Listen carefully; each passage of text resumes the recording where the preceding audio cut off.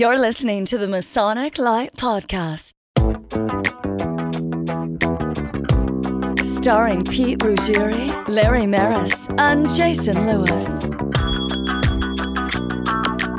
This podcast is not endorsed by any Grand Lodge, and the ridiculous ramblings of the hosts are their own. So sit back and enjoy some Masonic conversation without pretension. And now, here's your hosts, Pete, Larry, and Jason. And Jack. Hey, that's me.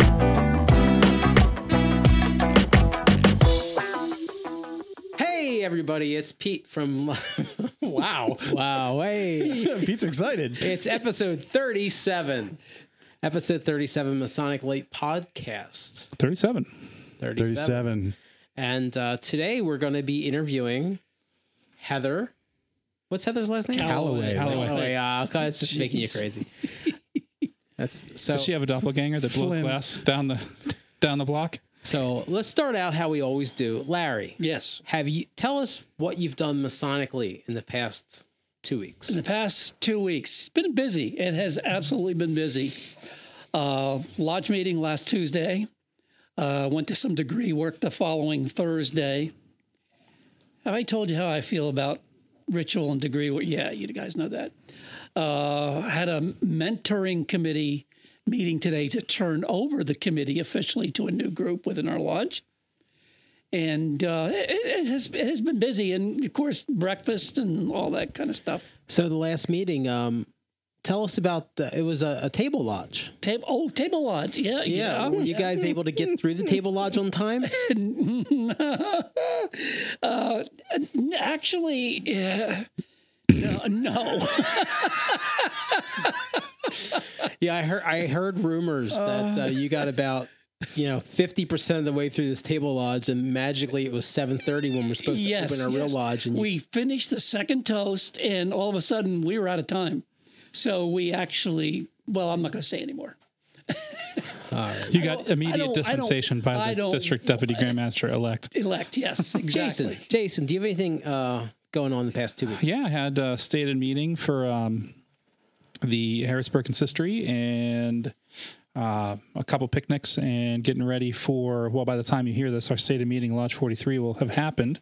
And also, me, for the very first time, conferring the first degree on the first person that I was the first line signer for. How do you like that? First. But while you guys were voting on my plural membership in Lamberton, right? We're trying to make the all Lamberton Masonic Light podcast crew. No pressure here. Right? I was busy. What we didn't talk about is that we actually have Seth Anthony with us. Say hi, Seth. Oh, hi, guys. Thanks. Hi. And We're obscurum. Hi, everybody. But Seth recruited me for the Oddfellows. So while you were voting on me, eye contact. I received my initiatory degree in the Oddfellows, and you should tell us about that experience, Seth. It was pretty interesting. And Seth is also when you get around to me, I will discuss. Seth's been trying to rope me into something too, so we'll talk about that off air. But I got to tell you a funny part about it. I'll let Seth talk, and then. So Seth, what's been going on in your world the past couple weeks, and tell us a little bit more about Jason's thingy. I have not seen Jason's thingy. I want that to. Neither have I. They're number one. Neither have I. Jason hasn't seen it for years. He hasn't seen it in a while. So I'll start with the other stuff that's been going on. I have been being a very good petticoat mason, as it would be referred to by some members of the fraternity. I was at an Amaranth function all weekend. You've been running into Alan Moyer. Yeah, Alan Moyer and I have been spending a lot of time together doing Amaranth stuff. I was their IT and tech guy for a weekend event. I've got some White Shrine stuff coming up, thoroughly exciting. Tomorrow night, we have Corinthian. Tomorrow night, when we're recording, but it'll be a week past, we have Royal Arch chapter. But I guess more importantly is Jason's adventure to joining Triune Lodge number 307 of the Oddfellows. After half an hour of technical difficulties and watching the degree on a DVD. Half the degree. We then performed half the degree. We then performed the remainder of the degree with 3 people reading the parts. So it was an adventure par excellence in a degree recorded by the finest people who did the Blair Witch Project and other shaky cams. Seth kept saying, see, wouldn't this be cool if this was happening in real life? Oh, yeah. Yeah, it would have been awesome if it happened in real life. It's a cool degree. But what's not awesome is somebody holding a shaky cam and trying to follow people around. Shaky cam. So I got to mention that it was open, or it was election of officers that night. So, and I showed up on a night that they typically wouldn't do degrees, but because of my Lancaster Lodge of Perfection commitment, I couldn't go to the normal degree night. So they agreed that after election of officers that I could get initiated. So I'm sitting in the ante room, if you will, and I can hear the election of officers. And all of a sudden I hear Outer Guard, Jason Howard Lewis. And I immediately text Seth, WTF just happened. Did you just get nominated when you weren't in the room? Yeah. Yep, exactly. and the exact same thing happened. They handed me the They handed me the list of people and said, all right, you have 3 candidates. Tell us what offices they should have. And I went, well, Jason's not going to be here a lot, so let's make him Outer Guard. I was a mere fellow craft when I got put on the lodge notice at 43 as Tyler. When I said the exact same thing happened in 43, I wasn't kidding. Jack, do you have anything exciting happening the past couple of weeks? Exciting. We had a 3rd degree last week, and I recorded a little snippet after the meeting just to get the candidates' perspective. Okay. Yeah, that. Anyway, so you may or may not hear that later on.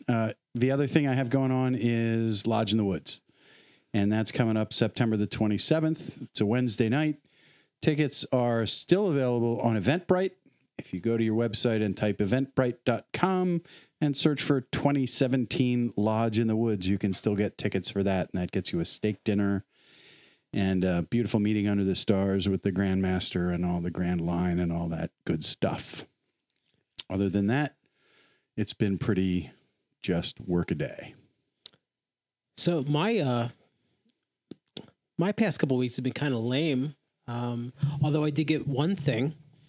I got something that used to belong to Seth. I have been made a district deputy in Grotto. Yeah, okay. Everybody like shattering glass. Everybody hears this. Yeah. It was okay. The district being one Grotto. Yeah. Well, I mean, in Pennsylvania, in Grotto, they're far apart. So my district is one Grotto, Delco Grotto. So I'm going to have to toe the line and wear a suit. And so he gets free drinks once a month. The real highlight is here. What color suit, though? He posted a picture of the jewel he got as district deputy on Facebook. And I looked at it and went, oh, that's my old jewel. It's missing stones around the edge. Right. Congrats. Right. So it's wonderful. That was probably it. I turned a petition in. I was the first line signer on a petition. Jason was the second line signer. Apparently. Or you will be tomorrow. You did that at Table Lodge that you did not stay for. Let's see here. Yeah, that was it. That happened for me. Nice. All right, well, let's take a quick break, and we're going to come back, and we're going to be with our guest, Miss Heather Calloway.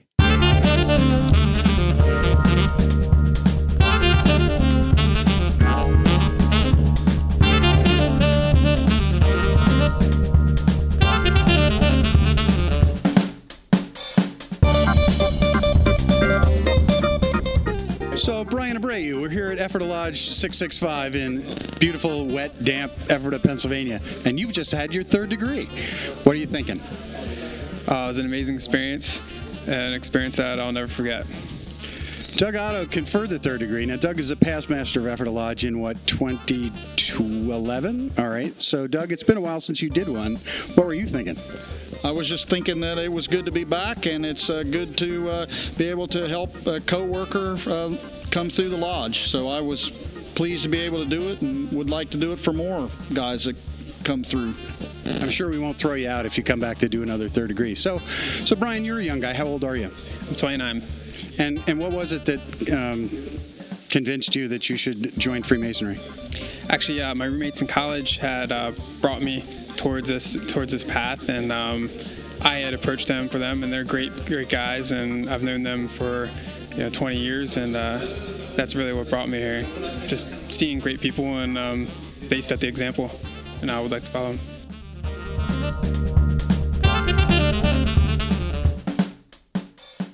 Well, I would like to welcome our guest this evening, Dr. Heather Calloway. And Heather is an archivist. Let me put my glasses on so I can read this. I'm so sorry. An archivist and a special collections librarian, assistant professor at Washington College. Heather worked at the Scottish Rite Freemasons for 14 years. Most recently, she served as the museum curator and managing director for digital and social media at the House of the Temple in Washington, D.C. And in 2009, and I find this particularly interesting, we're going to talk about this, Dan Brown wrote his bestseller, The Lost Symbol, which opened and closed at the museum. And as she says, life literally changed overnight. You have a BA from Bachelor of Arts from the University of New Mexico. Go Lobos. Go Lobos. My daughter was a Ram from Colorado State. And you have your master's in theology from Lift School of Theology. This is the Larry Show where we only This listen is to Larry doing talk. an interview. You Yeah. have to give the folks an idea, Larry, here's what it's about. Larry, you just say, "Hey, Heather, tell us a little bit about yourself." Okay, well, Instead of letting you reading fine. everything. We have a lot of good questions for her, so we just want to get this out of the way. And see, these guys do this to me every show, and this is I'm the really 37th sorry. show, and nothing's changed. And anyway, but you've got a lot of articles. One of the things I noticed too, your dissertation on the secret vaults and forgotten treasures. Excellent, what I've read of it. And we welcome you to the show. It is fantastic to have you.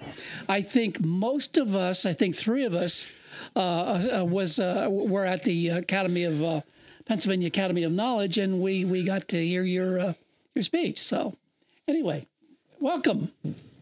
Do you have any questions? Do you have any questions for us? Heather, I think he's and that's Heather, I Heather think he's Calloway. finally letting you talk. Thank you for joining us.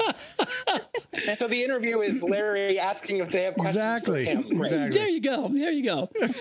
Heather, Secret Vaults of Forgotten Treasures, Freemasonry's Collection and Material Culture in a Declining Fraternal Age. That was your doctoral thesis at the University of Pennsylvania. Yes. What attracted you in becoming an archivist? Wow, that's a good question. So, Oh, don't tell him that. no, that is a good question. So, when I originally set out on my education, I thought I wanted to be a professor, and my research interest was religion.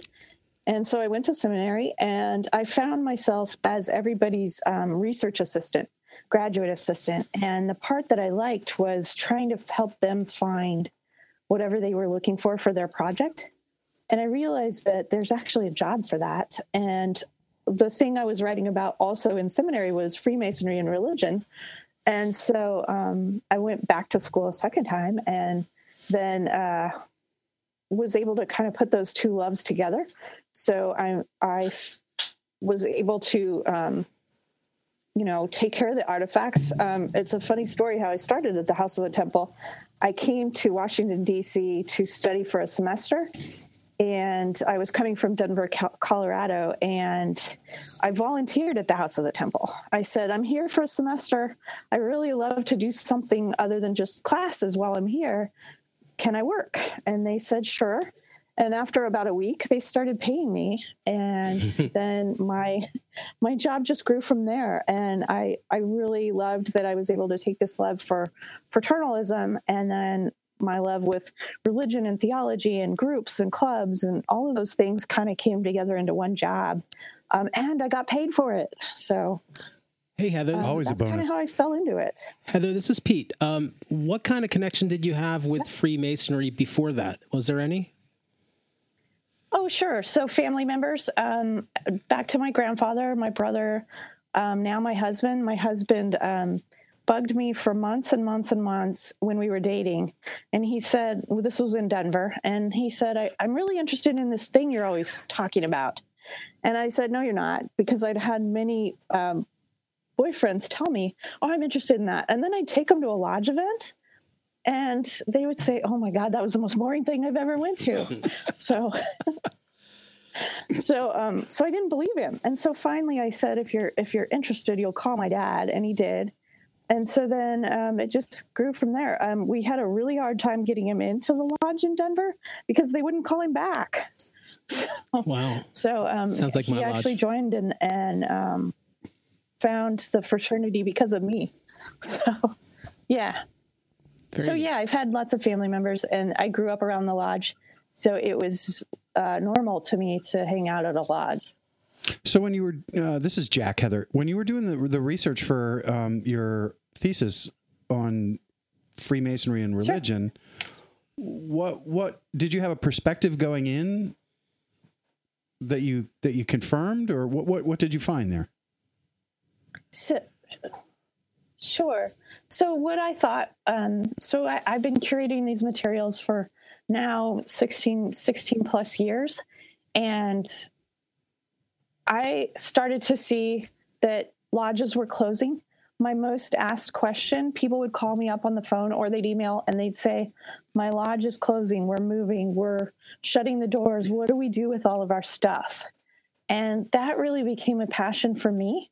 And that's what led me to do this as a study, was because I saw all levels of really amazing, organized and well-funded things, like, say, Pennsylvania. They were at the top of my list. They have, a paid staff and this beautiful building, and everything's cataloged, but nobody uses it. And then we have, Nebraska on another end, where all of the stuff was just in storage. And so they had the remnants of a library and museum, but it was all in storage and nobody could get to it. So I really wanted to tell the story of the Grand Lodges. I wanted to take myself out of it, so I purposely didn't look at Scottish Rite so that I could look at it less biased. And I really looked at different Grand Lodges, small, large, funded, not funded, staffed, not staffed. And I talked to the people that work there and told their story. And, I'm worried about how these things are going to be preserved forever and that they're going to be there. And this is a huge part of American history. So I wanted to tell that story. That was excellent. That was excellent. I have another question for you. Sure.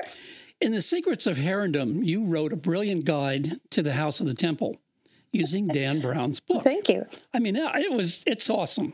Mm-hmm. The lost symbol, of course. Now, my question is, did you meet Dan Brown? Yep. Why don't you talk about that? I think that is really interesting. Sure. So we started hearing rumors that Dan Brown was going to write a book talking about Freemasonry set in Washington, D.C. And we started to really prepare ourselves for that. In 2005, we revamped our tours. My supervisor, Mr. Seal, who's the Sovereign Grand Commander of the Southern Jurisdiction, he kept asking me if I would be willing to help redo the tours and make them something different. Because before, people would not actually get into the House of the Temple. They'd kind of come up and they were like, what's this spooky place? Who's allowed in here? And he wanted to really open the doors and tell our story. So he said, Heather, I want you to be a part of this. So we revamped our tours. We hired college students and trained them to talk about the fraternity.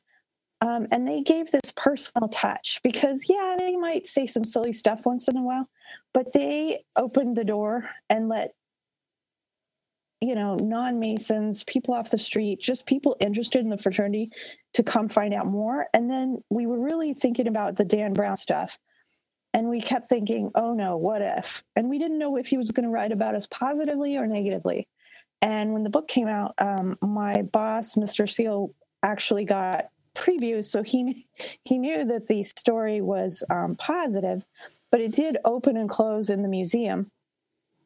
So we knew that meant that the Dan Brown people would start coming to see the House of the Temple. So we really had to revamp our tours. We had to hire security. For a while, we hired off-duty police officers from the District of Columbia. I probably tripled my staff so that we could handle the amount of people. We even charged for a while, but during this time, it was a lot of fun. Dan Brown even came to the House of the Temple, and we got to meet him and show him around behind the scenes.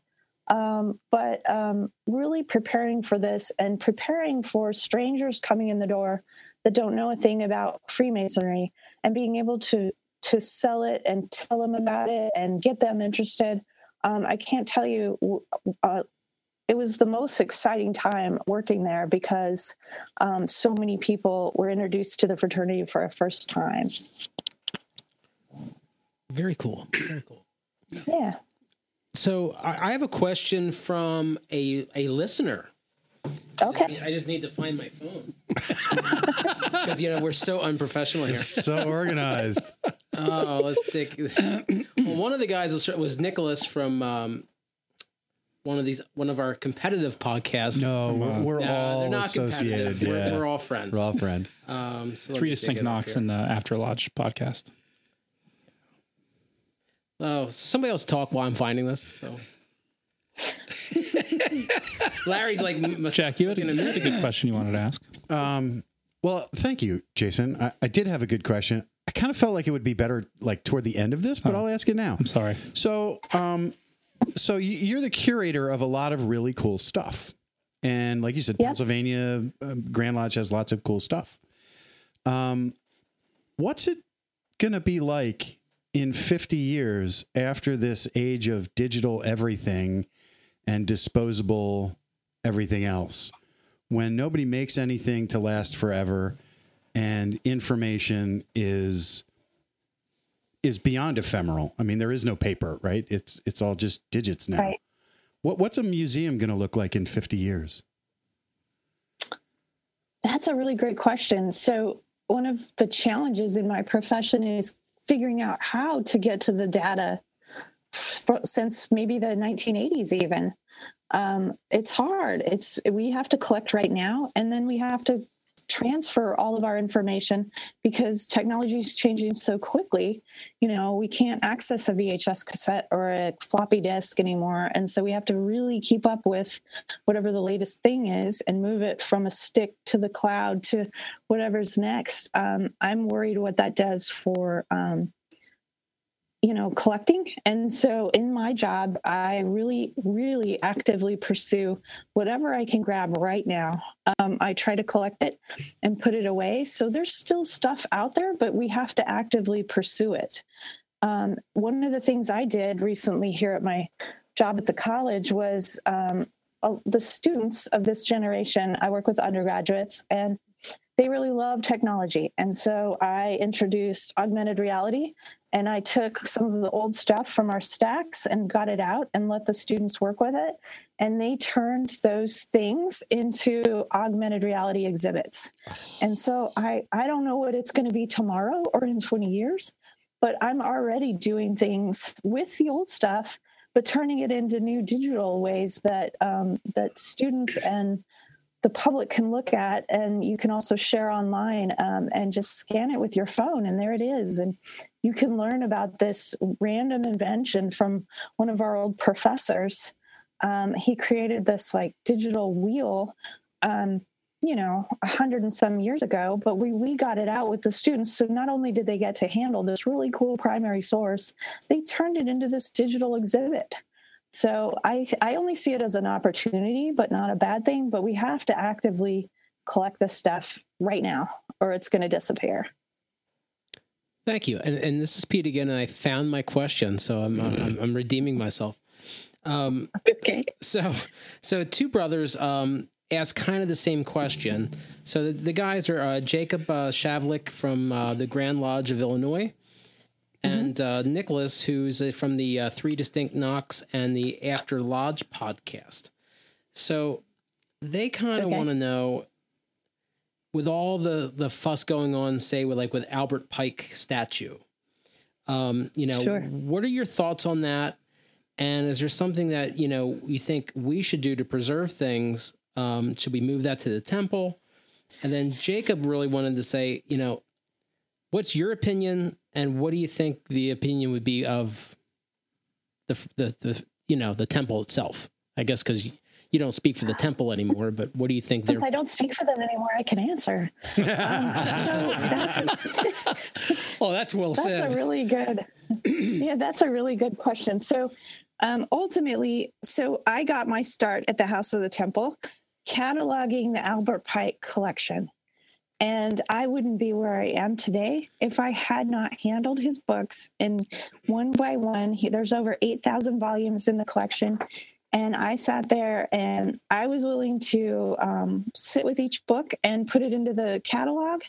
And in the margins of this book are handwritten notes.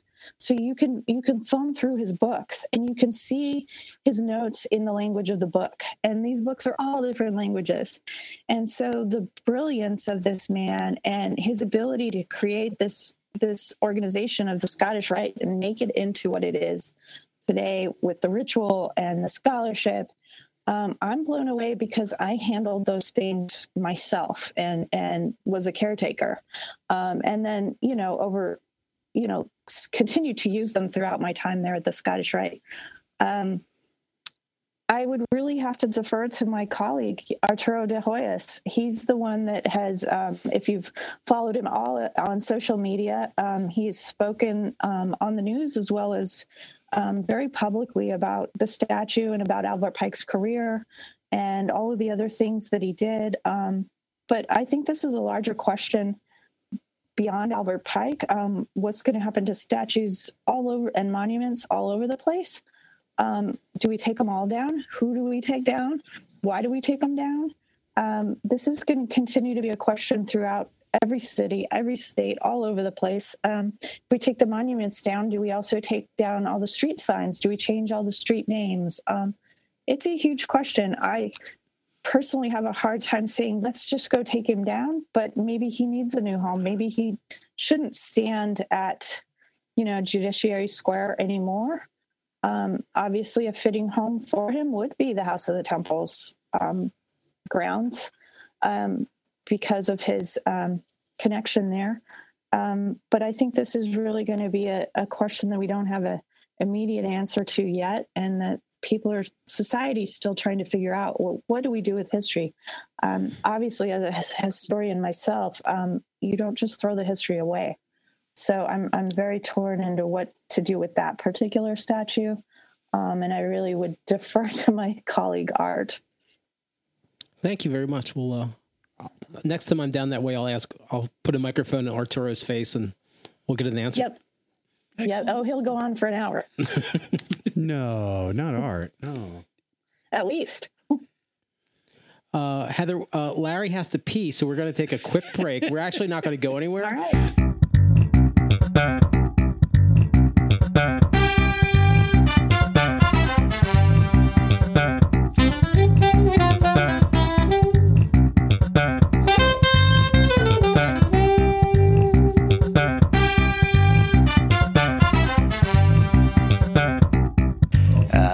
When you have guests on your show, you never seem prepared. You don't remember their name, where they live, what they wrote, what they're going to discuss. And the younger guys have to drag you through the Masonic podcast. I mean, what's the deal? Can't you prepare yourself correctly? Come on, Larry, get with it.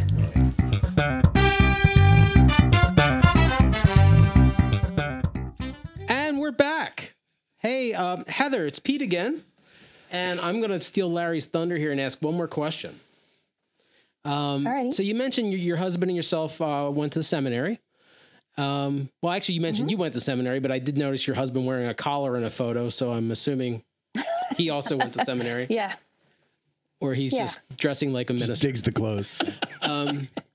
He's a priest. Okay. So when you ran into other seminarians, did they have a negative impression of Freemasonry, and how did you set them straight? Oh, good question. So my seminary was on the very liberal spectrum. So I'm Episcopalian by birth and practice, and there were no Episcopal seminaries anywhere near Albuquerque, New Mexico. So I picked the closest possible thing, which was Methodist. And my seminary was super liberal. And I didn't know that going there. I just picked it because it was in Denver and it sounded cool to move to Denver. So, especially now. Found out that. Yeah, I found out that when I got there, but I'm really glad it was, because that meant that they let me study Freemasonry. They didn't care. They didn't have any ideas about it. They weren't anti-Masonic. And so from day one, when I was like, I study this thing and it's this secret club, and and they were like, oh, cool, tell us about it. So at my seminary and at all of my places of higher education, it was a cool thing to study rather than, I think if I would have picked another denomination, I would have seen a lot more opposition. But because I picked the place I picked, they saw it as a cool thing to study. Okay, because we're here in the Pennsylvania Anabaptist belt with, Amish Mennonite brethren, and they're sure they don't really know much about it, so of course they're scared of it. Not to mention that sure. Pete's Roman Catholic, and he's been excommunicated, but that's beside the point. I'm Roman Catholic, and my wife is a Mennonite. Yes, that's it's true, very confusing. You're definitely out of the church. Heather, I have a Larry. Oh, go ahead, Jason. Yeah, this is Jason. I got a question for you. So, I'm curious to know how hard or not hard has it been to get access to what you need to get access to by not actually being able to join the fraternity? I mean, are the books open wide to you, which it appears they may be, or are some things still off limits? Sure. So I think I'm more fortunate that I'm not a member, because I'm able to study it as a scholar, and I have had no opposition ever to seeing anything at all. I've also sat in, I can't tell you how many closed meetings where myself and another woman at the House of the Temple, who does their graphic design and other things like that, we were needed in the room. So I can't tell you how many meetings we've sat through that were tiled. And it's just how it was, because we were running a major national organization. But when it comes to scholarship, if you know the right librarian, you can find anything. And I never had a problem getting to stuff, but if you don't know what you're looking for, you won't know how to ask it. So my key is find a good librarian, and whether they're a member of the organization or not, they will go out of their way to help you find what you need, no matter what it is. And even secret rituals and things like that, I'm not going to understand the ritual the way an initiate actually understands it, but you might at least have access to looking at what they're talking about, which is useful in research. Excellent. Thank you. Yeah, I give the example. Sure. I give the example of, if you're a former Roman Catholic like myself, you can go, a normal person can go through a Catholic Mass and you can read everything. But unless you're a devout Catholic, it means something different when you go through it. Sure. But you can know all the words and know all the symbols, but it just doesn't have the same meaning to you unless you're a member. Yeah. I have another question for you then too. And, this one's kind of loaded because it's near and dear to my heart. So my particular lodge number 43, is one of the oldest in the state. And we have, President Buchanan was a member of our lodge. He was master of our lodge. So we have a lot of his communications back and forth, and we have some really old aging antiques and artifacts, and some are falling apart. We're in a situation where we don't own our building. We're tenants, and we can't care for the items that we have properly. So what is your recommendation for lodges that are in a situation like us, that some of our things should probably be archived, some might need to be preserved or given away? I mean, we really are just scratching the surface with this as a lodge, and I'm sure we're not the only lodge in Pennsylvania that's facing this. Yeah, certainly. And like I said earlier, that's been my most asked question is we've got all these really cool, amazing things, and we're closing, we're moving, we need a smaller location. What do we do?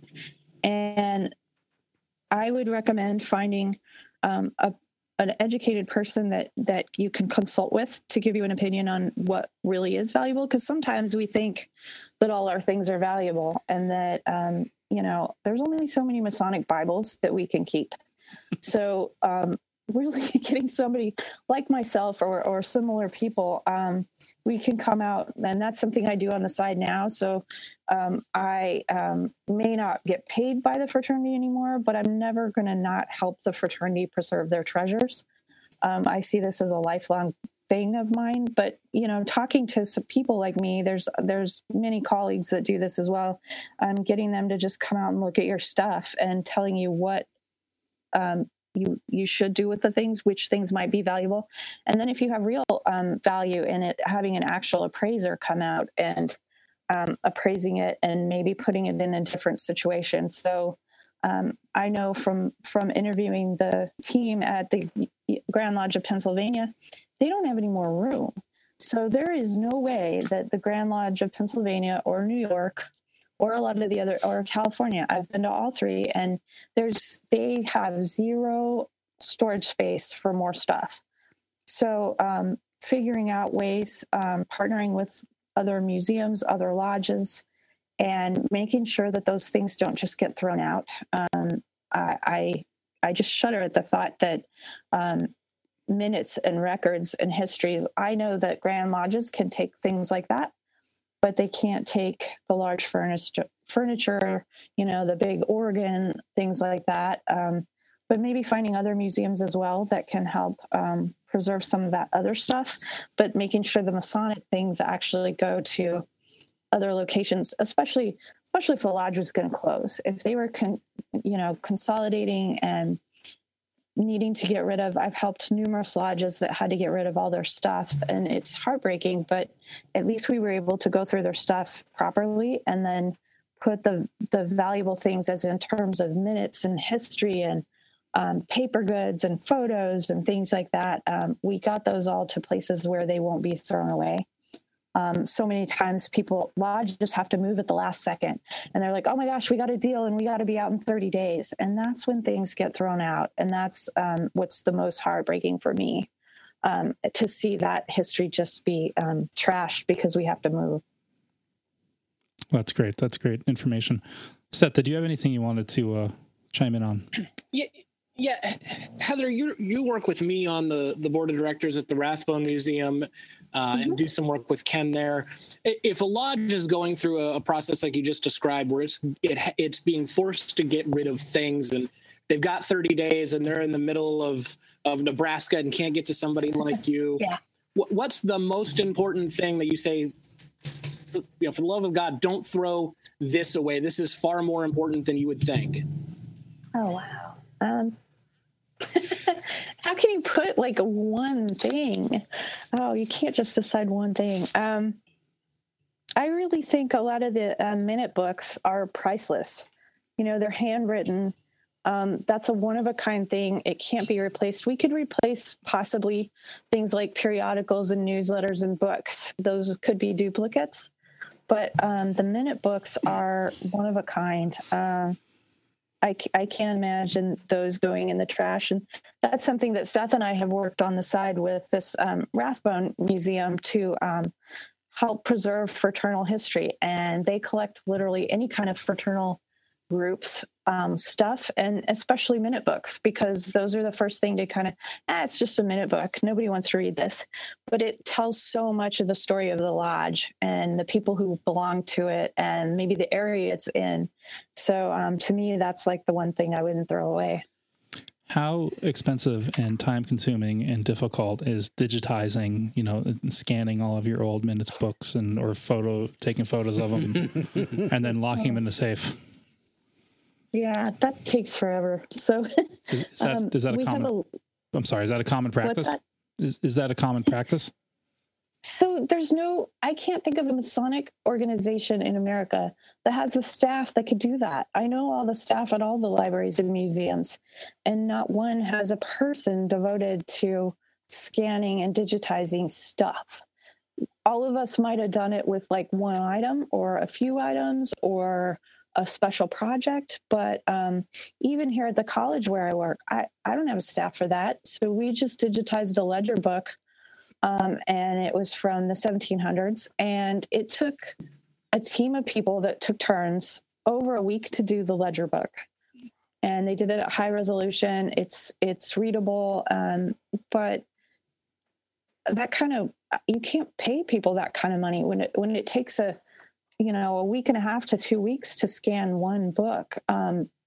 Most Masonic places don't have the resources for that, sadly. Maybe in Europe, but not here in America. Heather, I was lucky enough to, I think Larry was there, and Seth. I saw you when you spoke at Masonic Villages in Elizabethtown. Sure. And the Academy of Masonic Knowledge. Yes. And one of the things that stuck with me, you were talking about, like Pennsylvania, New York, and California kind of, maybe a little bit more money, a little bit more proactive of saving things. But can you tell our audience the story? I believe it was Louisiana, where they were storing things. Mm.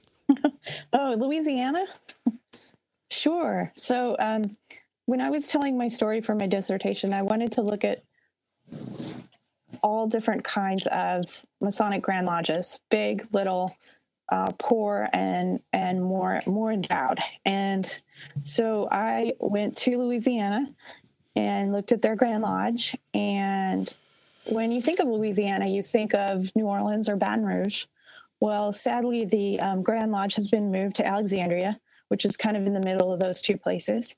And it's kind of in the middle of nowhere. It's a metal building with some offices, and there's a library, museum, and, just some administrative space. And of course, they had been located in New Orleans, and a neat old historic building.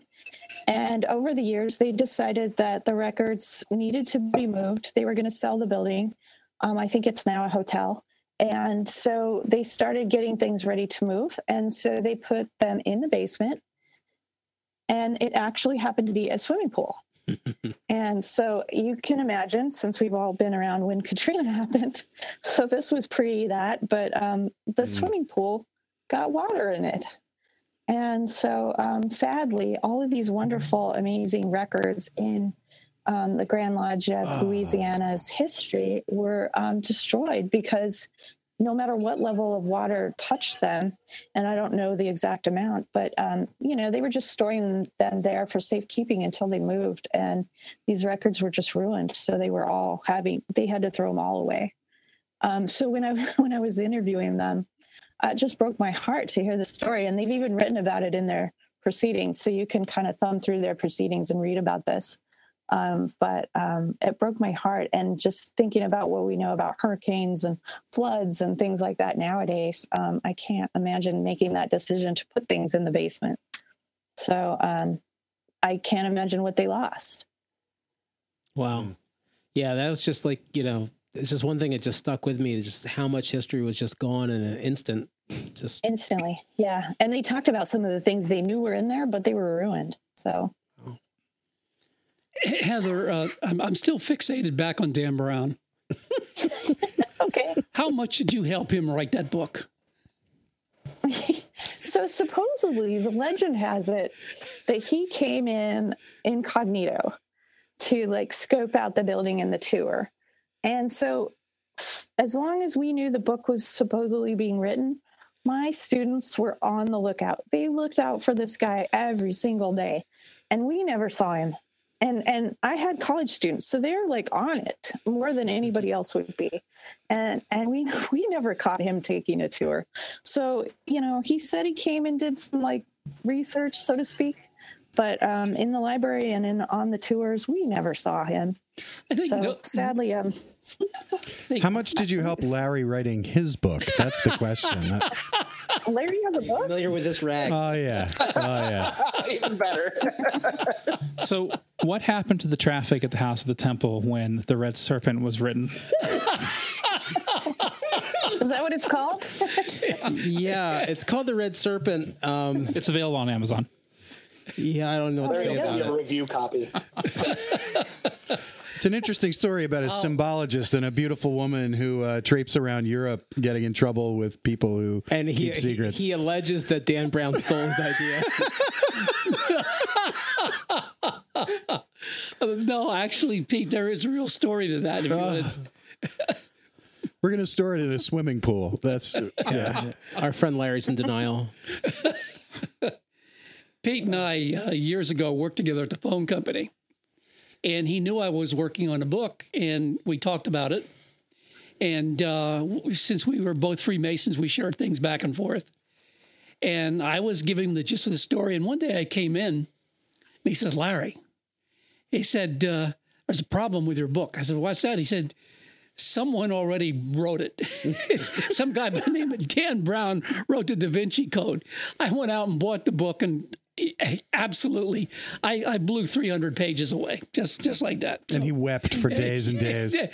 Dan stole my damn book. We're not really saying that, Dan. No, we're not really saying that. No, we're not. No, Dan, I'm not going to sue you. We're not saying that, Dan. No. I'm sure he's going to jump Heather, right on. I have a quick question. Go ahead, Seth. Sure. What's a really unique or interesting item at the House of the Temple that you find fascinating, but most people probably overlook or don't see? You know, it's not the exciting thing. It's not Albert Pike's regalia, things like that you thought was, this is just a great piece. Oh, certainly. So in the Southern jurisdiction, they have a tradition of carrying their patents with them. And they would carry this with them to every meeting, kind of like you would a membership card nowadays. And they would take the patent out, and different people would sign them at the meeting. And so we have 2 or 3, we have hundreds of them, but we have 2 or 3 patents that are signed by multiple presidents and all sorts of famous people in the 20th century. And those patents, those are amazing. And they're one of a kind. And when you walk by them, it's just a certificate and you don't really look at it. But I can tell you how many times I would sit with those patents and just look at all the names. They're all signed by, different kinds of ink and different kinds of handwriting. And, sometimes they'd have a little message with them. And I can't imagine being the men visiting these various Scottish Rite jurisdictions and carrying this little thing. There's even a little wallet in the Southern jurisdiction that you fold your little patent up and put it inside this little wallet. And the guys used to carry those wallets around. They don't really do that anymore. They pretty much frame this and hang it on their wall in their office or someplace. But in the 20th century, they really carried these things around, and it was just a neat tradition that grew. And kind of like we'd take a book now and get it autographed, except they have all the autographs in one place because they're all on their certificate together. And so that I would say that those are some of the coolest things. And you would just pass right by it if you went to the library, and they're sitting in the cases and you can look at them. But unless someone points it out to you, you're not going to notice. We'll give a 1 week delayed plug to Ryan Flynn, Masonic artist, who we had last week. Mm-hmm. He does Masonic patents, and he does them like with hand embossed with gold. Embossed is probably the wrong word. Embossed, hand foiled. Crazy stuff. Artsy stuff. So we're gonna take a quick break, cool. And then we're gonna come back and we're gonna wrap up with Heather. Okay, sounds good. Well, a brother wants fun, so where does he go? Go grotto, bar grotto. Even wear a fez and put on a show. Go grotto, bar grotto. You're greeted with a smile as you walk through the door. You don't even know what you're signing up for. So haul off the labor and unpack your lunch. It's time to get down with a rowdy bunch of your friends. It's Ubar Grotto again! Ubar Grotto, home of the original traveling fez. We're back. Masonic Light Podcast, episode number 37 with Heather Calloway.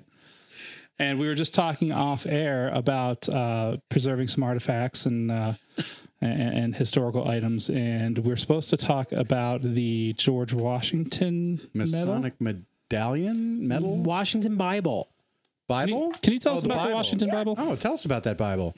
Yeah, so there's a lot of George Washington Bibles out there, but one of the lodges that asked me to come help years ago, one of my colleagues that I went to library school with kept asking me about Masonry, and I introduced him to it, and he's actually a member and now a past master, which is exciting.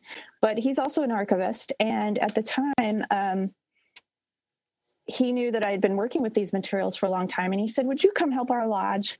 We've got all this stuff, and they had moved several times, and they took all their things and put them in boxes and plastic tubs in the back of the Scottish Rite in Washington, D.C. And they said, we're about to move again, and we want to kind of go through our stuff and see what we want to keep and how to organize it better. And so they pretty much didn't know what they had. It was all just stuck in boxes. So we set them out on all these tables around the Scottish Rite and went and worked in teams to see what they had and just started taking everything out of the boxes. And one of the guys took a big book out of one of the tubs, and he said, "Ooh, this looks cool." And he comes running to me with this book, and it's got a leather cover and it's got these metal clasps on the side.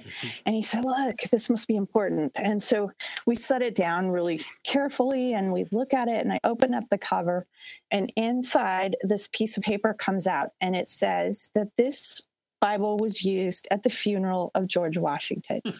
Wow. So we had this amazing Bible with the provenance saying what it is. And it was in one of those plastic tubs in the back of the Scottish Rite closets. So now that Bible is on display at the House of the Temple, and it belongs to Federal Lodge Number 1, who's the oldest lodge in the District of Columbia. And they really did do the funeral of George Washington along with another lodge from Virginia.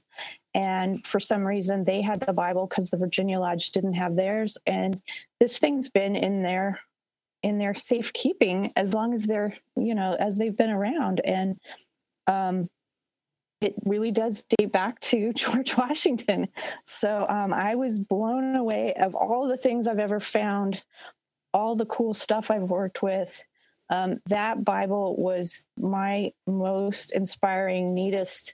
When someone asks me, why do you do what you do? It's because of that Bible, because you never know what you're going to find. You never know the story behind it until you really dig around. And to have this lodge find this, and now they use it, of course, at their installations every year and at some of their other Masonic occasions. But on any given day, it sits at the House of the Temple under special glass in an appropriate case, and it's insured and cared for properly. But I love the fact that we were able to find this thing. Wow! How many Bibles are Washington Bibles? I have a friend that's up in New York State who claims, we have the Washington Bible. So now you're opening this up to me that hey, there's they have the Washington Inaugural Bible. They have the Inauguration Bible, yeah. Okay. So we at Federal Lodge, they had found the Funeral Bible, and according to all the historical stuff I went through, it seems to be that really is the case. I can't prove it 100%, but from everything I read about their lodge and with the supporting materials, it seems like that's the story. So. We have his communion Bible. No, we don't really. His confirmation Bible. Confirmation Get it Bible, right. yeah.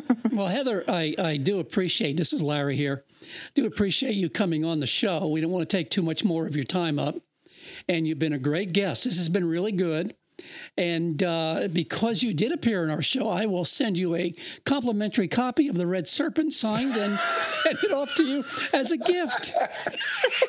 I couldn't send us a picture of where you store it.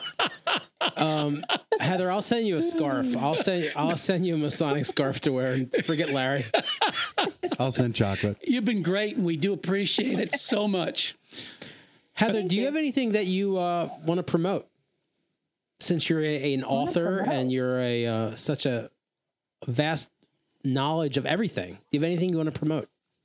Well, I guess just if there's people that are looking for advice on what to do with their things, let me know. I'm not in this for myself. I don't make any money off of taking care of objects and ephemera, but I love to tell people how to save it for their future, and give them ideas on preserving their history. So I would say reach out to me if you need help with doing that kind of thing. What's the best way to reach you then? My Gmail, and so it's just heather.calloway@gmail.com. Perfect. Thank you. Excellent. Well, All right, don't actually hang up, Heather, but we're going to pretend like we're hanging up with you. So, so thank you for being on the show. We'll talk to you soon. Hey, everybody. Bye. Bye. Thank you.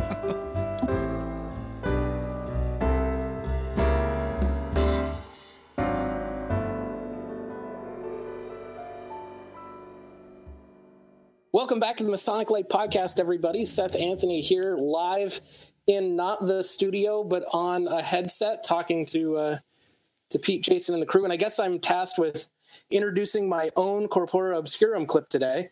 I didn't say obscurum, so Larry's disappointed. Today we get to talk about one of my favorite organizations, the Dramatic Order of the Knights of Coruscant. You're about to enter Corpora Obscurum, the realm of weird fraternal organization. Leave your Freemasonry behind. Prepare to meet druids, caliphs, and wild creatures. Knock thrice, and enter at your own risk.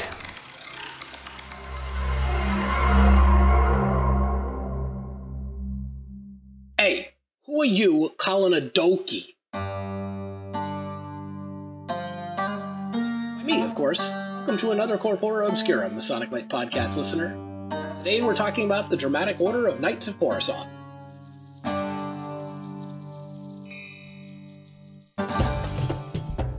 The Dramatic Order of Knights of Coruscant is a side degree of the Knights of Pythias, somewhat analogous to the Shriners in Freemasonry, being founded in 1894. Known colloquially as dokies, the order has a two-tier system of organization, with local temples and a national imperial palace, which meets biennially.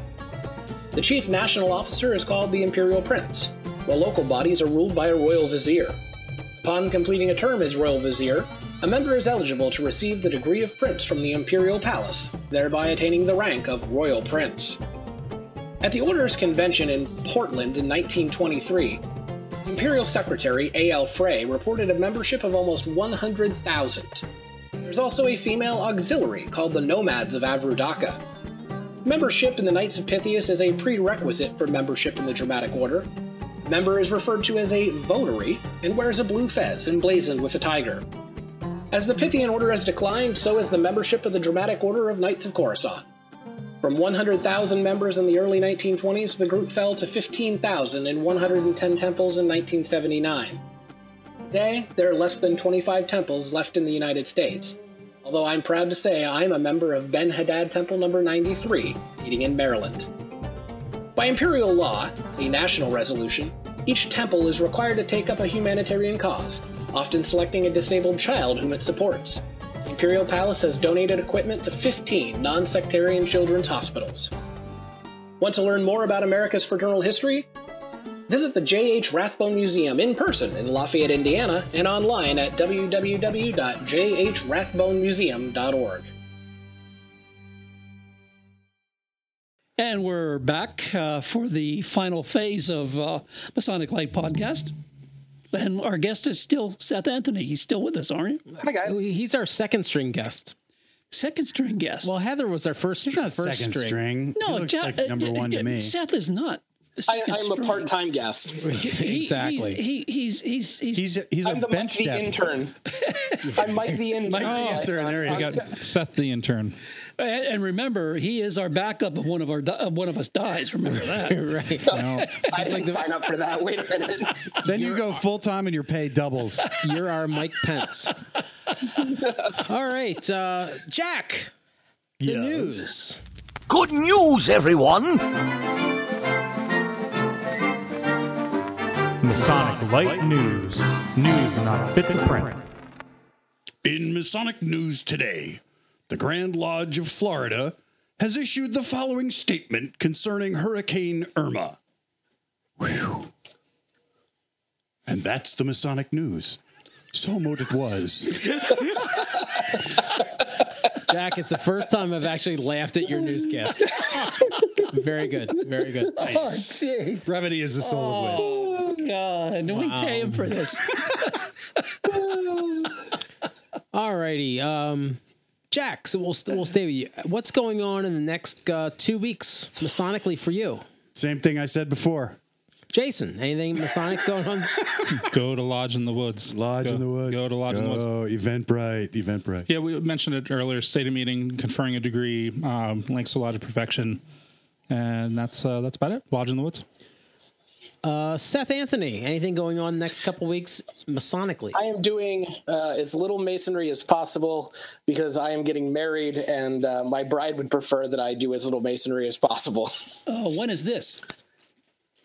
Saturday, September 23rd. Whoa! Well, congratulations! You can honeymoon at Camp Mac. I think Cancun's the choice. Camp Mac was a close second. Now, Congratulations! I hear the spa there is excellent. Oh, congratulations to both of you. You know what? I'm surprised, Seth, that she's still going to marry you after you took her up to Erie for the Corgi Festival. Hey! I'm from Erie too. No, you missed she enjoyed the Corgi Festival, and I think she feels trapped because I'm royal patron in Amaranth and she's matron. So even if she didn't, she's still stuck with me till March. So it'll probably work out okay. Larry Maris, you have anything going on the next 2 weeks Masonically? Other than Lodge in the Woods, which Masonic Light podcast is going to cover, no, not a whole lot.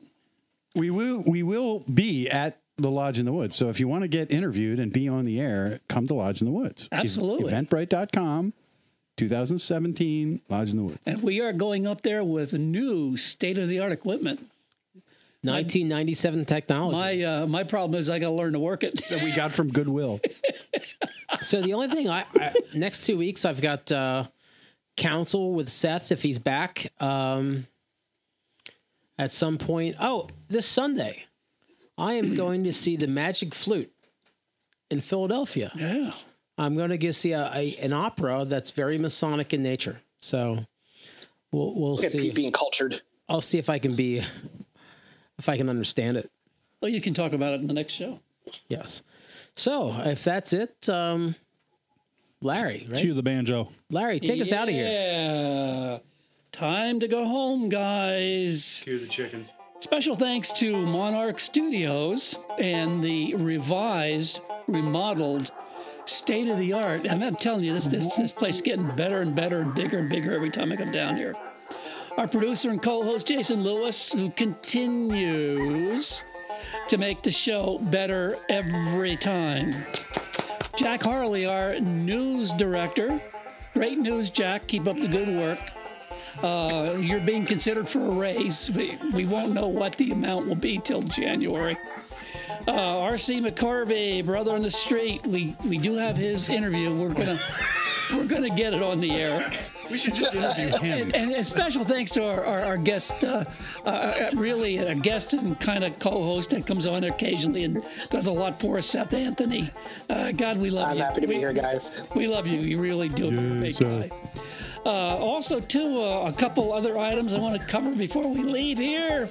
Our director, and this is important for Jack, our director of staff bonuses, Holly Unlikely. Not that. And the director of staff pay increases, Xavier Breath. All right, that's a good one. We do have financial advisors who give us information about how to invest our money. Our financial advisors are Ill-Gotten Gains.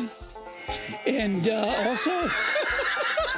You're winning today, Larry. I was at the gym today, and I do want to take this personal note to thank my personal trainer.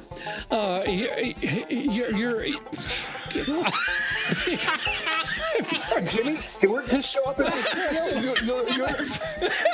Larry, the more bourbon I drink, the funnier you get.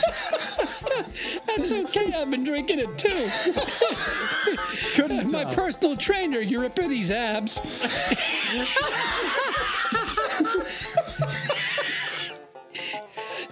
Oh, God. I think I'm going to quit there. Alrighty, so Good night, everybody. Thank you, everybody. This is Pete. This is Larry Maris. Jason Lewis and Jack. And Glance in any E-town, Middletown. And me, I guess. Yeah. Good night, everybody, and Thank thanks you. for listening. Thank you, Heather. Thanks, guys.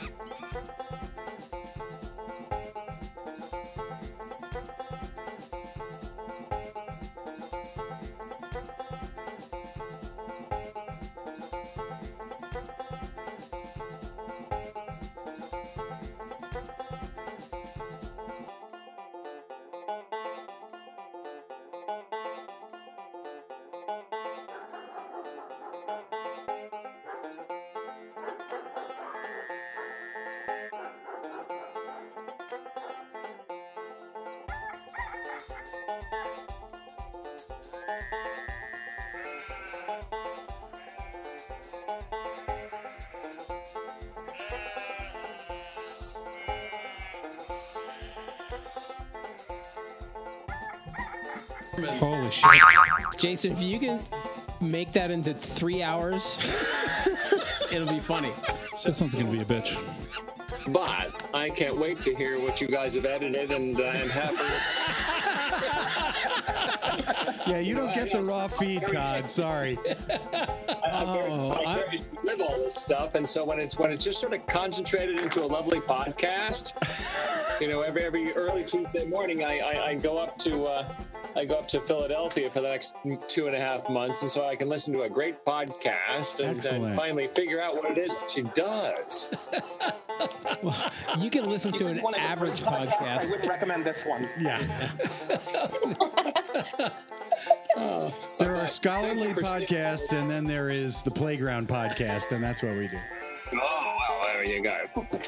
Well, thank you for sparing her something that she does, you know, year in and year out anyhow. I get to meet people, and we commiserate about, you know, being faculty spouses and that sort of thing. So this is good.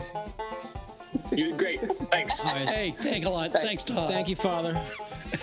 And you know what I got to miss? I missed the introductions. Oh. Well, yeah. Exactly. So we'll just. Are you recording now? Yeah. What are we doing? So if you're recording, we can pretend again. Okay. Technical difficulties. Heather's back with us with her husband. We didn't know how to hang up the phone. Good thing we weren't talking about her. All right. What are we doing?